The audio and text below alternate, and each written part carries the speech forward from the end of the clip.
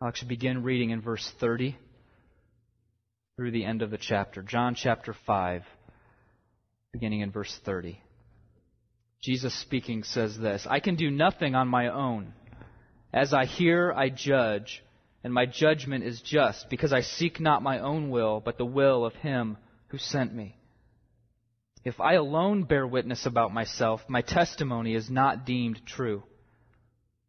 There is another who bears witness about me, and I know that the testimony that he bears about me is true. You sent to John, and he has borne witness to the truth.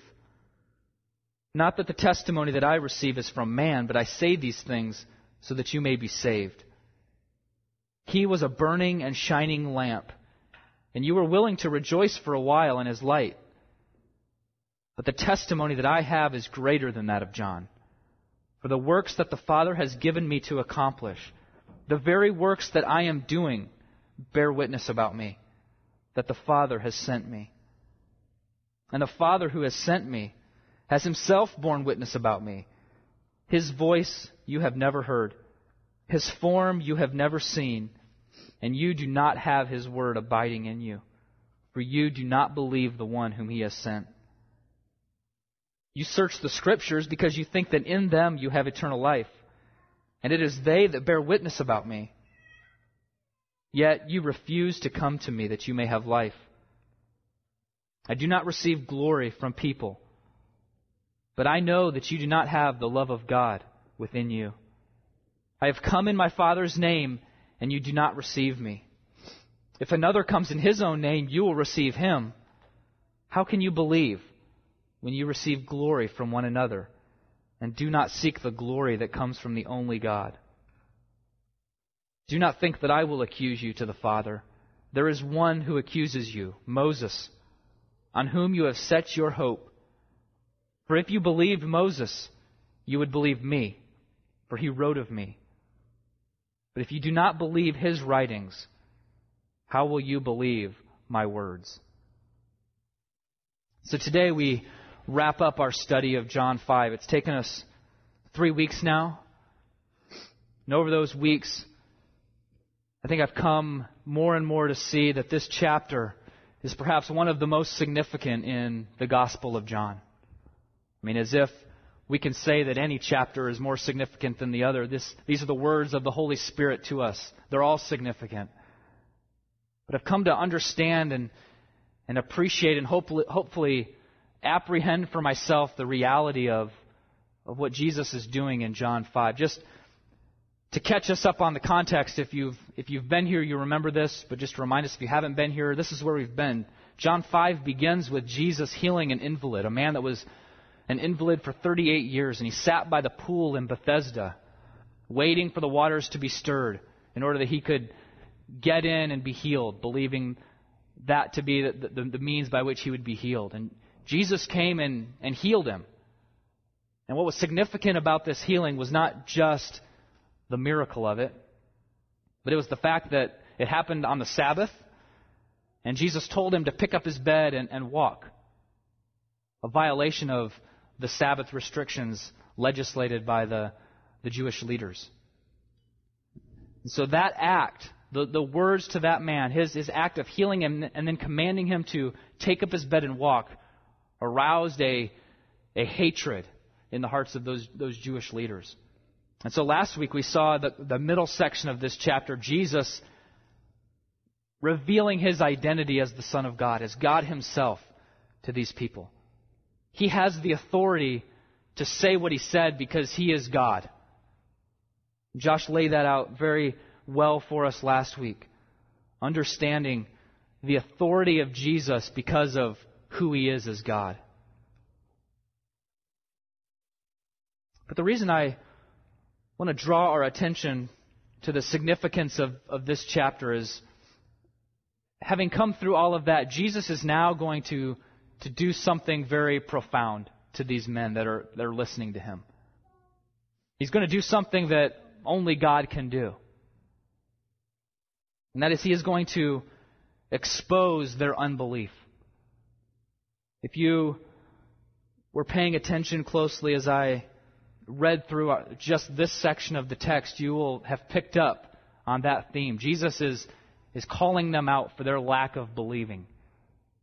He says things like, you won't believe, you don't believe, you refuse to believe. How can you believe? And so as God who sees into their hearts, He's exposing their lack of faith, their lack of believing in Him. Our greatest need as human beings is what John gives as his purpose for writing his book. You remember, I feel like I've mentioned this verse in every message in John. John 20:31. It's John, at the end of his book, giving the reason why he has not just written his book, but why he's included the things he's included. He says, Jesus did many other things, many other signs, but I've written these for this reason, so that you may believe that Jesus is the Christ, the Son of God, and that by believing you may have life in His name. This is our greatest need. Our greatest need is to have life in Jesus Christ. Every single one of us as a human being, our greatest need is to believe that Jesus Christ is who He said He was. Believe in the work that He accomplished for the salvation of our souls, that we might be saved. That's our greatest need. But also therein lies our greatest problem. Because as Jesus exposes to these Jewish leaders here, our greatest problem is that we don't want to believe. None of us want to believe. None of us will believe. In this last section of chapter 5, Jesus reveals their unbelief for what it is. This unwillingness to believe, even in the face of overwhelming evidence. That's what Jesus does here. He presents overwhelming evidence supporting what He's just told them about Himself. And yet they refuse to believe, even in the face of all that evidence. I mean, it's as if we sit in a courtroom and we hear witness after witness after witness take the stand and testify that something happened. And there's no other witnesses opposing their testimony. And yet we just flat out refuse to believe that that's the truth. That's what Jesus is telling them here. He says, you have all of this evidence, and yet you will not believe the truth. This is the universal condition of mankind. This wasn't just a problem for these Jewish leaders. It's been a problem throughout the centuries, throughout all of history, from the beginning of creation, the fall of man until now. We do not want to believe in Jesus. Now, many of us sit in this room today having had our hearts already regenerated by the Holy Spirit. We have been caused by God's Spirit to believe. And what a miracle that is that God has done. If you sit here today and you are believing the things Jesus did and said, it is only by the work of God's Holy Spirit that has quickened you, to use an old English word, to make us alive, to awaken our hearts to this truth, to remove the scales from off our eyes to see the truth. It's a miracle, the miracle of regeneration that happens through the work of the Holy Spirit. And so we can rejoice. We can rejoice that He has done that. But I'm also certain that there are some here today who sit here still in a state of unbelief. And even as I prayed a few minutes ago, you could have sat in these chairs for years, Sunday after Sunday. You could even attend a community group. You could go through Sunday school classes and hear the truth week after week after week, and yet you still refuse to believe.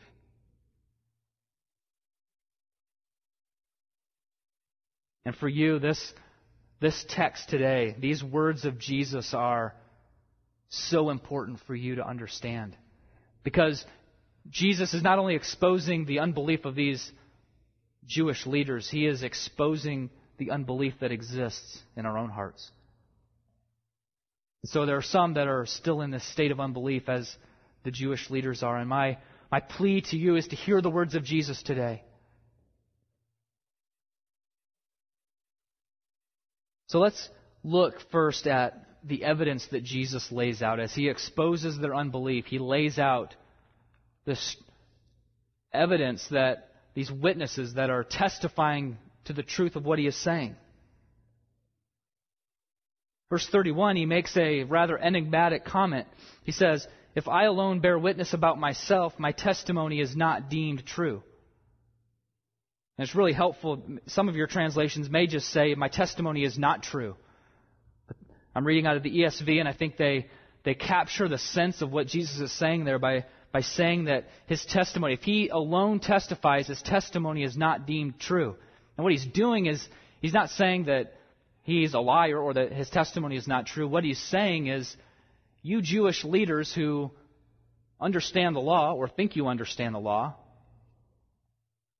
you remember Deuteronomy 19:15, where it says a single witness shall not suffice against a person for any crime or for any wrong in connection with any offense he has committed. Only on the evidence of 2 or 3 witnesses shall a charge be established. And so Jesus is telling these men who know the law, they know Deuteronomy 19:15. Jesus has just testified of who he is, and yet he understands that you're not going to believe me on account of just my witness. So I'm going to gather more witnesses on top of my own testimony that will then deem my testimony true. And in this passage, Jesus lays out 4 specific witnesses that are witnessing to his identity as the Son of God. First, he mentions the witness of John the Baptist. We see this in verses 33 and 35. It says, "You sent to John, and he has borne witness to the truth." You remember back in John chapter 1, we read in the prologue that God sent John to be the forerunner of the Messiah. God sent John to testify of the coming of the Messiah. Each of the Gospels refer to John as the prophesied voice crying in the wilderness, "Prepare the way of the Lord."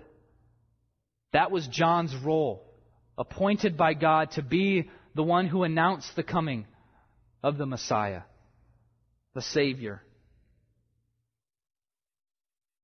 These men even sent to John. You also remember back in John chapter 1, John the Baptist had leaders sent from, or men sent from the Jewish leaders come to him asking him, "Who are you? Are you the Christ?"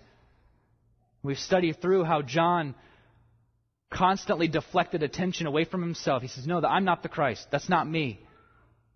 Pointing to the Christ. That's the Christ. Follow him. These are people, these men have understood, they've experienced the ministry of John the Baptist. They've heard what John the Baptist has testified.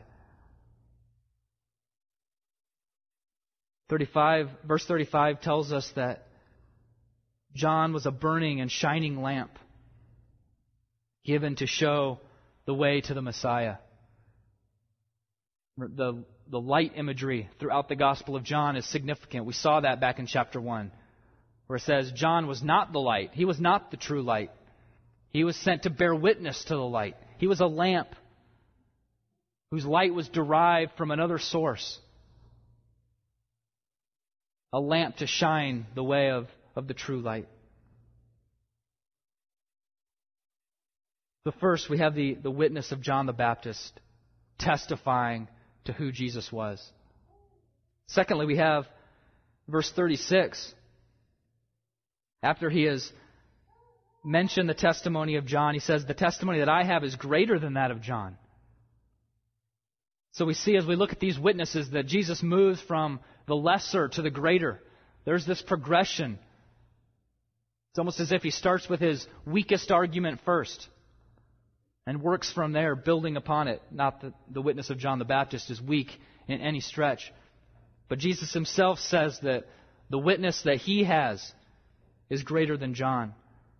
And what is that witness? It's the works that the Father has given me to accomplish. The very works that I am doing bear witness about me. The witness of Jesus' works. He's already affirmed this back in earlier in this chapter. If you look back to verses 16, or rather 17, Jesus answered them, "My Father is working until now, and I am working." In reference to what he has just done in healing that man. And then verse 19 and 20. Jesus said to them, "Truly, truly, I say to you, the Son can do nothing of his own accord, but only what he sees the Father doing. For whatever the Father does, that the Son does likewise.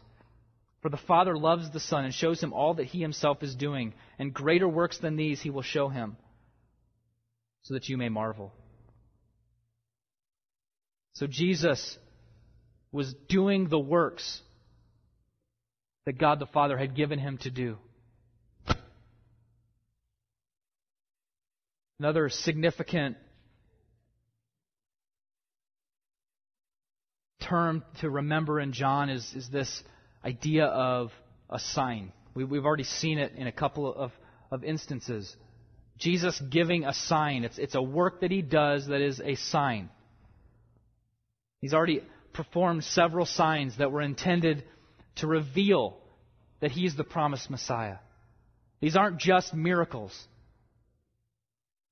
although they are miracles. But they're not simply a miracle. They are a sign. They are done for the purpose of revealing something about Jesus, namely his identity. There are 7 works that John records specifically as signs. Back in chapter 2, turning the water into wine. Chapter 4, healing the official's son. Chapter 5, healing the invalid at the pool of Bethesda. The next chapter, feeding the 5,000. Chapter 6, also walking on water. Chapter 9, he heals the man who was born blind. Chapter 11, he raises Lazarus from the dead. And all of those signs point to and ultimately culminate in the greatest sign Jesus did, the resurrection of his own body from the dead. All of these signs that Jesus did, these works that he's referring to in chapter 5, verse 36, are done to show who he is. They're done to communicate that he is the Messiah.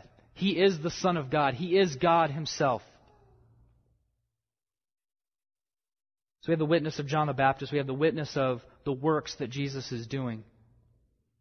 Third, we have the witness of the Scriptures. Verse 39.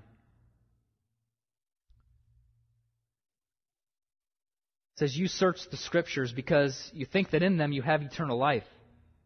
And it is they that bear witness about me." The Scriptures that you are studying, Jewish leaders in their day, the Old Testament Scriptures that they had, you search these, they bear witness about me. Jesus affirms here that the whole point of the Scriptures are to testify about him. He is the central person and theme of the Bible. If you have eyes to see, it doesn't take long. Beginning all the way back in Genesis chapter 3, after Adam and Eve have sinned in the garden and God makes that promise that the seed of the woman would crush the head of the serpent.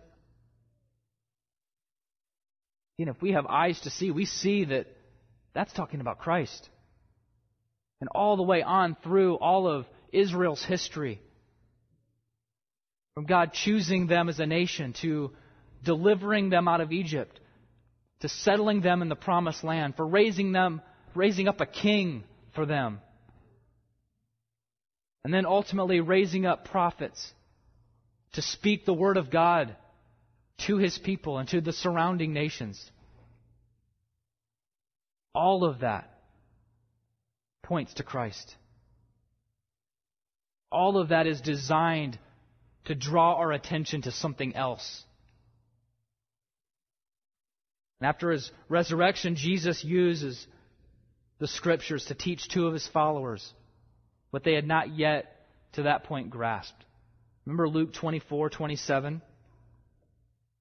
Jesus meets those disciples of his on the road to Emmaus. They were questioning why all of this had happened to the Christ.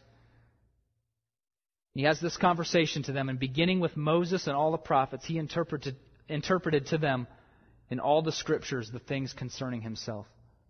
He revealed to them that the Scriptures that they knew, that they had been studying, they were all about him. Remember also that Peter wrote regarding the Scriptures that not only do they confirm the works of Jesus, but the Scriptures are not man-made. They're not written. They do not originate out of the mind of man. Rather, they are the writings of God as He sent His Spirit to inspire the texts that we have in our Scriptures. These are God-given Scriptures, and they are intended to bear witness to Jesus. For those who will see, those who have eyes to believe what is written here. Finally, the last witness. And really this last witness, it's kind of not only is it the most significant witness, but it's the one that has bearing on all of these other three. It's the witness of God the Father. Verse 32, Jesus says, "There is another who bears witness about me. And I know that the testimony that he bears about me is true." This could refer to John the Baptist. I believe that it rather refers to God the Father as this other witness. We also see in verse 36, the works Jesus is doing bear witness that the Father has sent me. The Father sent Jesus to do those works. I mentioned from John chapter 1, God sent John the Baptist to bear witness. And ultimately, the Scriptures are the result of God's Word being communicated through human means to us. So the witness of John, the witness of Jesus' works, and the witness of Scripture are all themselves the witness of God the Father. These are the means that He has sent to bear witness to His Son. So with all of this evidence for who Jesus is, these four witnesses, why is it that these men, and why is it that many, many, many others do not believe in Him? This is where we get to the nature of unbelief. Understanding the nature of unbelief helps us understand why, in the face of all that evidence, people still don't believe. And as I alluded to earlier, Jesus uncovers the true nature. He exposes the true nature of these men's hearts, and He exposes the true nature of our hearts.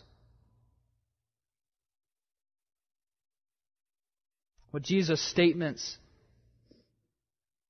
intertwined with all of these witnesses, but His statements to them reveal is that unbelief is never the result of a lack of information or a lack of evidence.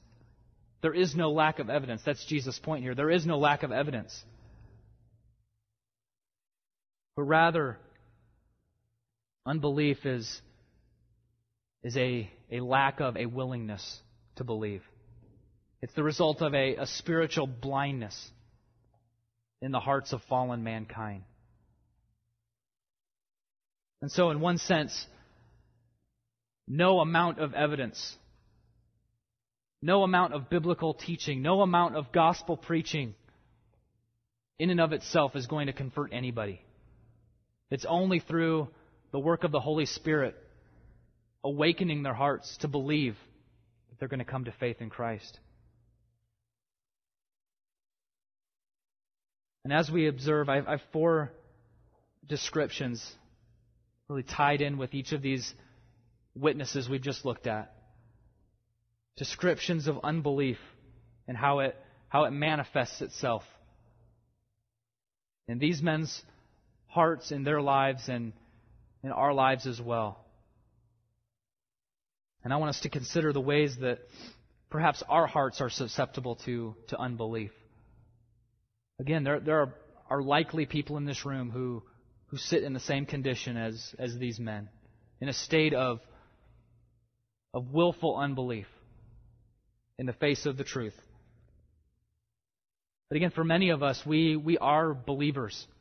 We call ourselves believers because we believe the truth of who Jesus is. We believe in what He has done. We rest our eternal soul in the work of Jesus. And yet I think that there are ways that these roots of unbelief can creep in there. So I want us to consider these things and be reminded of how these can be overcome through Christ. So first of all, under the nature of unbelief, I want us to see that unbelief cuts off the joy of salvation. Unbelief cuts off the joy of salvation. Where do I get that? If you look back at what Jesus says in relation to John the Baptist's testimony. He says, verse 35, "He was a burning and shining lamp, and you were willing to rejoice for a while in His light." I think this is an allusion back to Psalm 132. Verses 16 and 17 say this, "Her priests I will clothe with salvation." This is the psalmist speaking of Zion, the city of God, populated by God's people. "Her priests I will clothe with salvation, and her saints will shout for joy. There I will make a horn sprout for David. I have prepared a lamp for my anointed." The word in the Old Testament, anointed, the Greek word translated there is Christos. Same word used for Christ. Christ is the anointed one. This is a prophecy of the anointed one. He makes a horn to sprout for David. "I have prepared a lamp for my anointed." Does that terminology sound familiar? It's the same terminology Jesus uses to refer to John the Baptist. He is the lamp, shining the light for the way of God's anointed. But then back in the earlier verse, verse 16 of that psalm, those that are clothed with salvation, the saints, shout for joy. There is rejoicing among the saints who are following after the Lord's anointed. And here in verse 35 of John chapter 5, Jesus is saying, you saw that lamp. You had your attention pointed to my anointed. And you were even willing to rejoice for a while. So there was a period of time where these men, others, we know from the gospel accounts that there were times where many crowds of people were rejoicing at the work that Jesus was doing. They were following after Him. But there came a time where they began to fall away. We're going to start seeing that even in the Gospel of John in coming chapters. People leaving Jesus. My mind goes to, in this context, to the parable that Jesus gives of the four soils.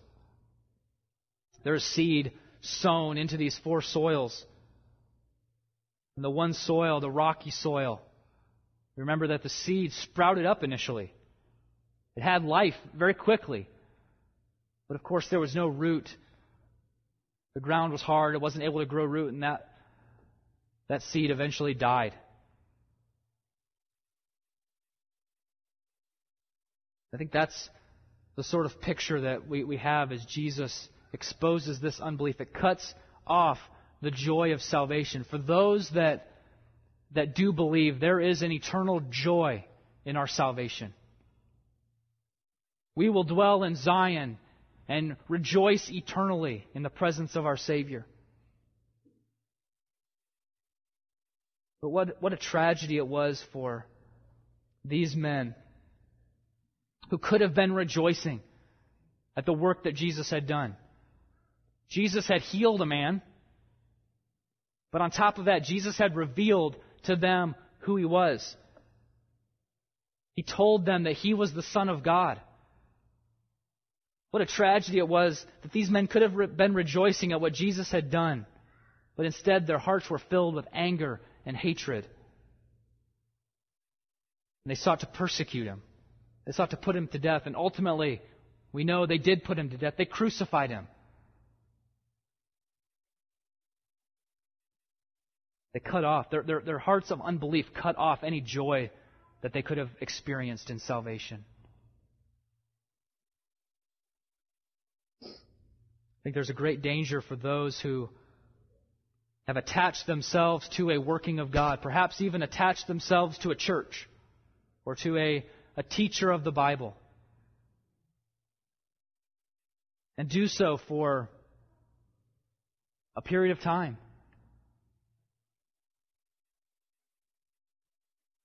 And yet, after a while, fall away from the truth that they have been exposed to. We have strong warnings in Scripture regarding falling away. I think even specifically the book of Hebrews, the writer of Hebrews makes this point very clear. He talks in the early chapters of the Israel not entering, the rebellious people of Israel not entering the rest of God in the promised land. And he warns us to continue on lest you fail to enter into God's rest. Don't stop believing the things that you have heard. The teaching, the truth you've received, don't stop believing it. And perhaps the strongest statement or warning against falling away or about falling away in Hebrews chapter 6, a very difficult passage. We don't have time to deal with the passage in any length today. Hebrews 6, verses 4 through 6 say this: "For it is impossible, in the case of those who have once been enlightened, who have tasted the heavenly gift and have shared in the Holy Spirit, and have tasted the goodness of the Word of God and the powers of the age to come, and then have fallen away.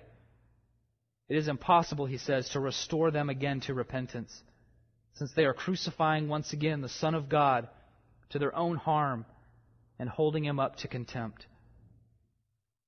They say it's a difficult text. It seems almost at first to say that you can fall away from being saved and then it's impossible to renew you to repentance. But I think taking other scriptures into account, we can discount that interpretation. It doesn't mean that we can lose our salvation.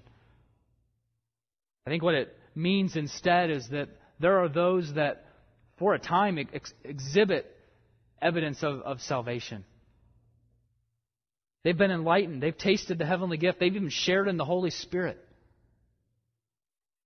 They've tasted the good word of God and the powers of the age to come.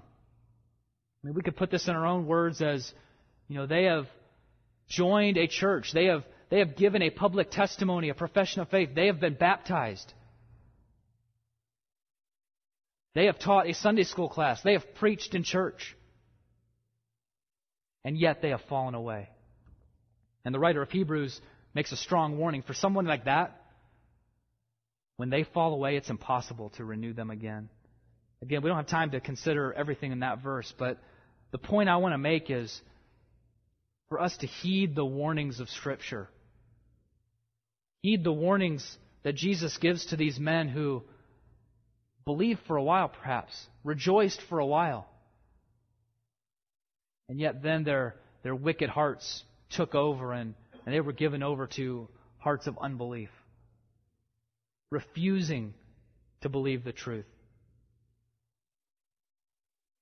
Let this be a warning to any here who are aligning themselves to the work of God, perhaps just for some advantage that you might receive, rather than out of a believing heart that has been changed and through which you experience the joy of salvation. So unbelief cuts off the joy of salvation. It cuts it short. Secondly, unbelief does not recognize the signs that Jesus has performed. Unbelief does not recognize the signs Jesus has performed. It does not understand the works that Jesus has done. Again, Jesus performed one of these signs in this very chapter. This discourse that Jesus gives comes out of one of these works that he did, one of these signs that was not recognized by these men, by those that saw it and heard about it. They did not perceive it for what it was, and instead, their hearts filled with hatred sought to persecute Jesus for what he did. They did not recognize the works Jesus has did. Unbelief does not recognize the works that Jesus is doing.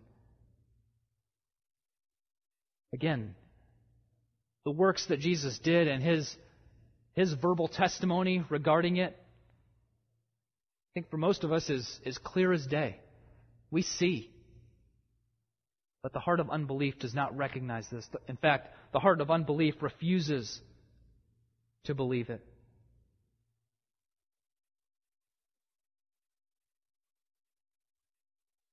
They were so blind to the reality of who Jesus was, these men, and others who would come along as well. They were so blind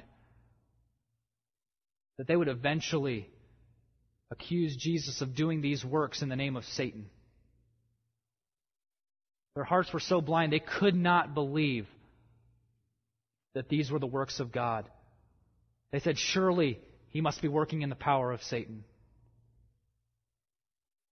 And unbelief had so blinded them to what they were seeing with their eyes that they could not believe.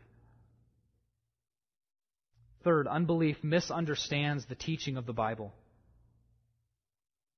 Unbelief misunderstands the teaching of the Bible. And this statement probably would have been the most shocking for these men. In fact, as we read it, some of the most pointed things he says to these men are in connection with their misunderstanding of what the Scriptures taught.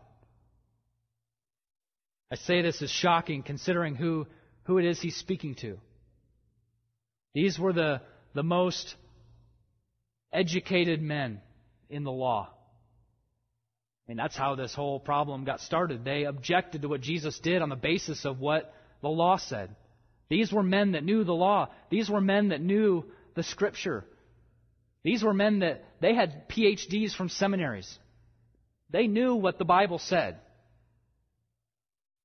That's why they were so adamant about opposing Jesus. They understood the law.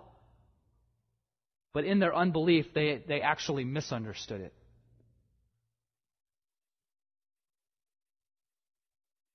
Jesus exposes in them the fact that they are not reading the Bible, reading the law, reading to them the Old Testament, to us the full Scripture that we have now.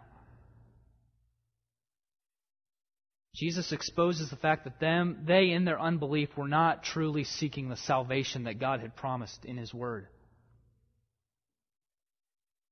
In fact, there's one Jewish teacher, Hillel, had this proverb, said this: if a man has gained for himself words of the law, he has gained for himself life in the world to come. That was these guys. They had certainly gained for themselves words of the law.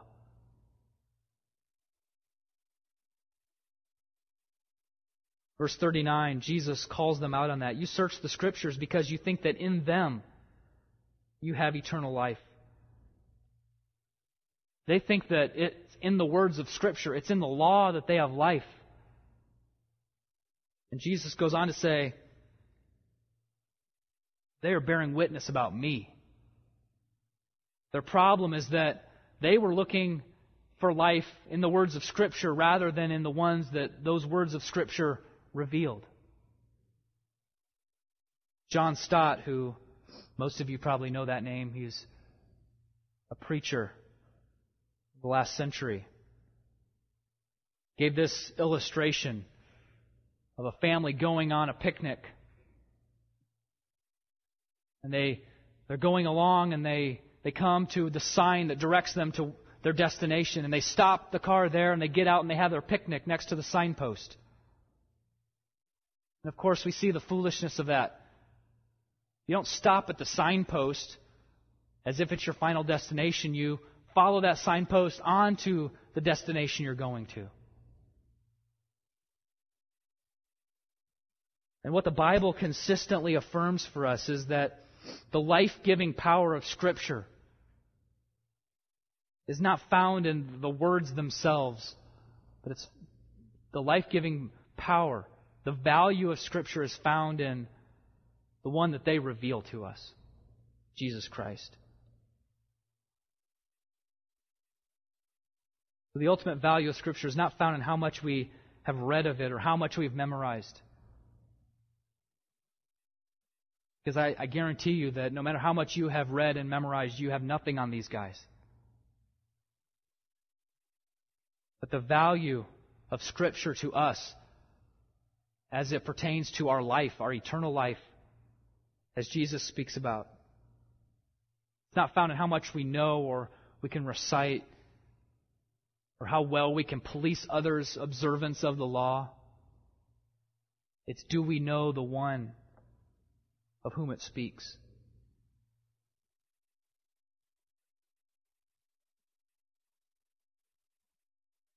Finally, in this point, look at the end of this chapter.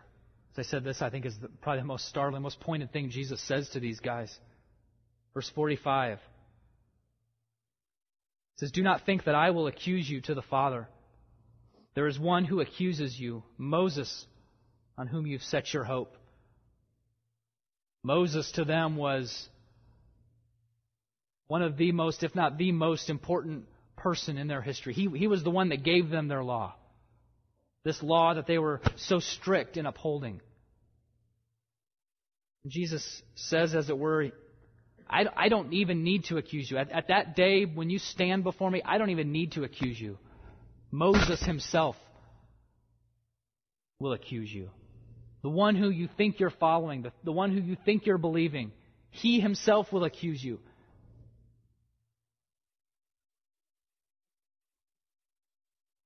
For if you believed Moses, and here again he's getting to the root of their unbelief. They think they believe Moses.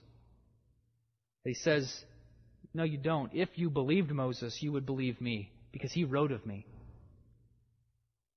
If you do not believe his writings, how will you believe my words? He says, you don't believe Moses at all, because Moses speaks of me. Unbelief misunderstands the teaching of the Bible. And again, I think that certainly some of us here, as believers, we can fall into this. We can read the Scriptures as nothing more than a manual for how to live our life, or source to find encouragement, or countless other things that motivate us to read our Bible or memorize our Bible.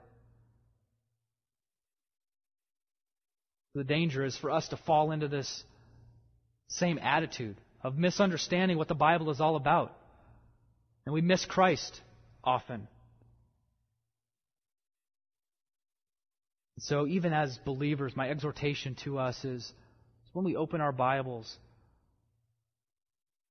one, don't open them just out of a sense of obligation and duty.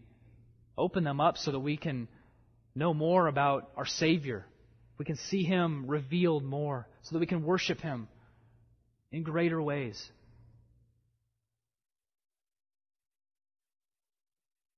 Finally, unbelief rejects the glory of God.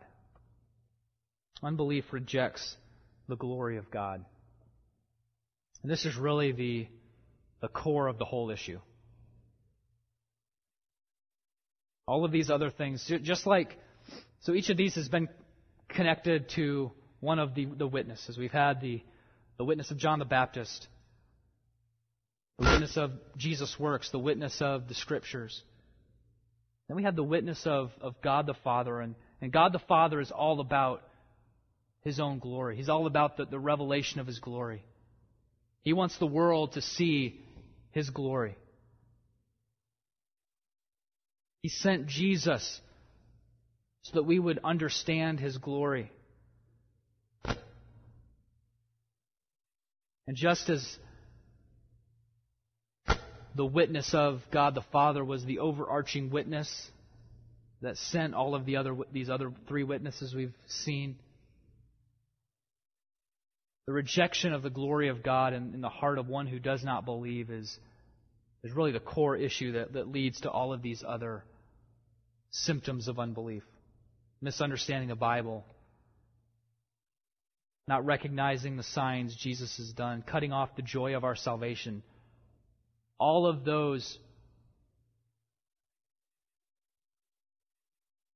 pictures of unbelief are rooted in their rejection of bringing glory to God.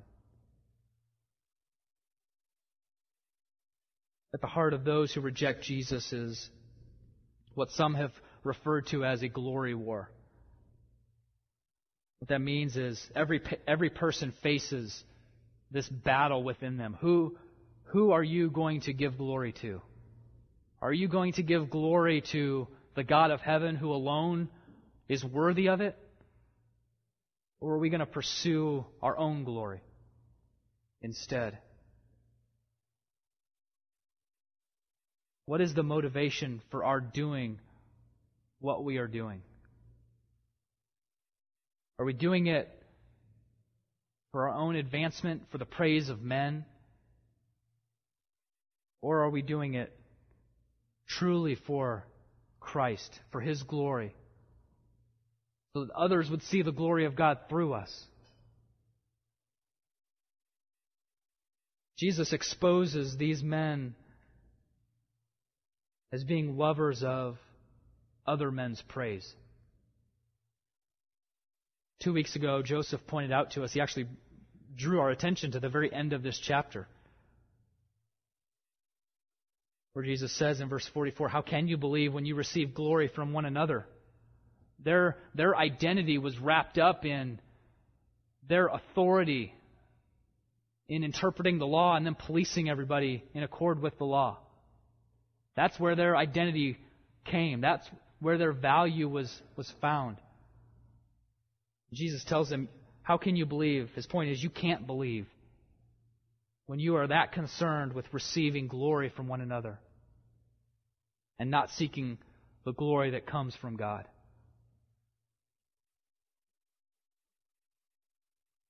At its core, unbelief is a refusal to give God the glory that is due to His name.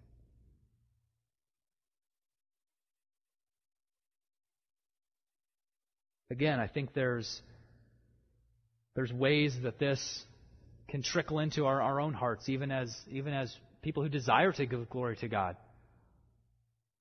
Our hearts have been changed. We want to glorify God, and yet churches are full of people that, of course, we're fallen people. We still fight sin. We still seek our value and identity and belonging to a group that will affirm us and praise us. Fuels our own prideful hearts. But we, all of us, whatever the condition of our heart, we all experience this glory war. We all battle this battle within us of, are we going to glorify God or are we going to glorify ourselves?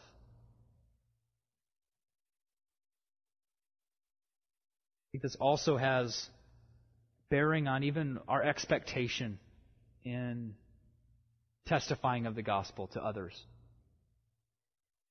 We've already seen how unbelief is not conquered through our words. It's a work of the Holy Spirit. But also I think we must remember that if we preach the gospel, if we seek to live out the gospel, if we seek to proclaim the glory of God, if we pursue lives that glorify God, we will not be well received.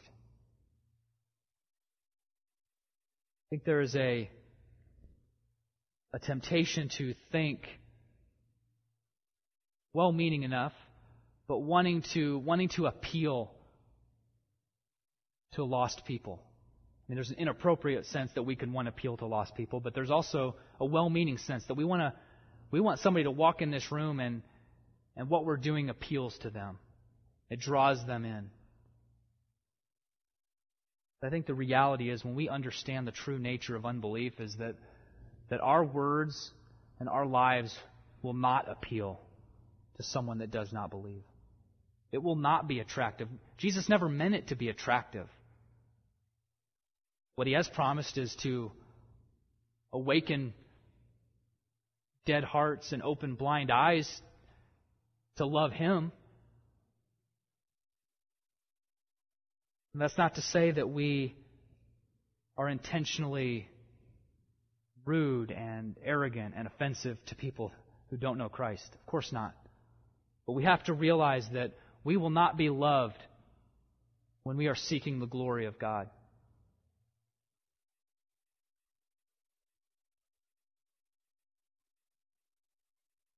Rather, what we tell others and what we live out ourselves is the fact that Jesus deserves our glory of Him. And so we live our lives in allegiance to His purposes. We abandon everything that we want. All our desires, we abandon them for the sake of His glory. Now, often He will use our desires, and He will give us blessings, and we will enjoy things in Him. But ultimately, our following after Jesus is an abandonment of everything that we hold dear for the sake of Christ. And what Jesus has accomplished through the work of the gospel has freed us from the slavery of pursuing all of these other things. Pursuing our own glory, pursuing our own advancement, pursuing the acclaim of others, the appreciation of others, pursuing our own ambitions in order that we might live for His glory. We as God's people who have been changed by the gospel are free from those pursuits. We are free to pursue the glory of God. Now, as I close, I want to clarify one thing, and that is the difference between willful, rebellious unbelief, as demonstrated here, and doubt that we as Christians can feel, can think. There is a difference between one who is willfully, rebelliously unbelieving and one who struggles to believe the things Jesus has done and yet is working to understand them, depending on the Spirit to help us, to teach us. And to help us see this difference, I want to direct our attention to the difference between the way Jesus deals with these men in John 5 and the way that we're going to see Jesus deal with His own disciples later in this book, especially beginning in John 14. As He's in the upper room, days before He's going to die, or the day before He's going to die. And how does He deal with them? Remember the way John 14 begins? Don't let your hearts be troubled. He's dealing with disciples who have troubled hearts. He's dealing with followers of His that have spent years with Him. And yet they're doubting. They have a sense of unbelief in their heart. They're questioning what Jesus is doing. Why is all of this happening? He's told them He's going to die. And they don't understand. There's a difference between their lack of understanding and these men's lack of understanding. There's a difference between the way Jesus speaks to these men and the way Jesus ministers to his disciples in that upper room. We're going to see that in depth when we get there. But I just want to point our attention to the way Jesus deals with them. He promises them there, and there are some well-known verses from those chapters. He promises them there his presence with them. He tells them that he will not leave them. In fact, he tells them that he will leave them, but he's going to send a comforter to them that will teach them all of these things. He promises to give them peace when their hearts are troubled. So instead of indicting them for their unbelief, as he does these men, because again, the only one that can discern the hearts is Jesus. And these men, he discerns this willful, rebellious unbelief. But in his followers, he is encouraging them to continue believing the things that they've seen and heard. And when they doubt, when they lack faith, when they go through periods of time where they have trouble believing the truth of all of this, if we are one of his, we have the Comforter. He is helping us. He's helping us in our weakness. He's helping us in growing the faith necessary to believe the things that he has said, believe the things that he has done. There's a difference between the rebellion, the wicked unbelief exhibited here in John 5, and the doubt that, and periods of unbelief that we in our weakness as fallen mankind experience. For one, if you're here today and your heart is dead as these men were, my prayer is that God would send, as it was earlier, my prayer is that God would send His Spirit to open your eyes, to help you to see, to understand, to believe, to rejoice in Jesus. That today would be the day of your salvation.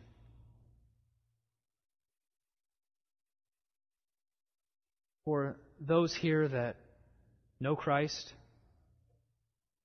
maybe today you're doubting. You lack a measure of faith that you feel you need to follow Him. If you're discouraged at what you believe God is doing in your life, you're having trouble believing things that He has said,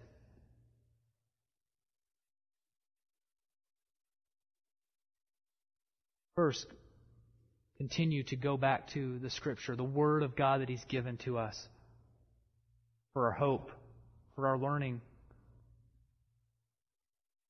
And then depend upon the ministry of that Comforter, the Holy Spirit indwelling you, to give continued life and faith, to enable you to go on believing and loving Christ. Our Father, thank you for your word. I thank you that Jesus, in His wisdom and discernment, as only He has, was able to speak to these men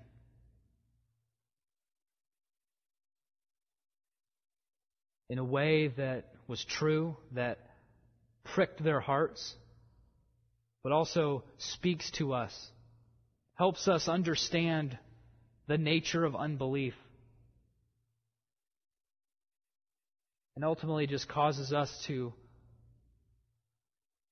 rest on the work that only you can accomplish.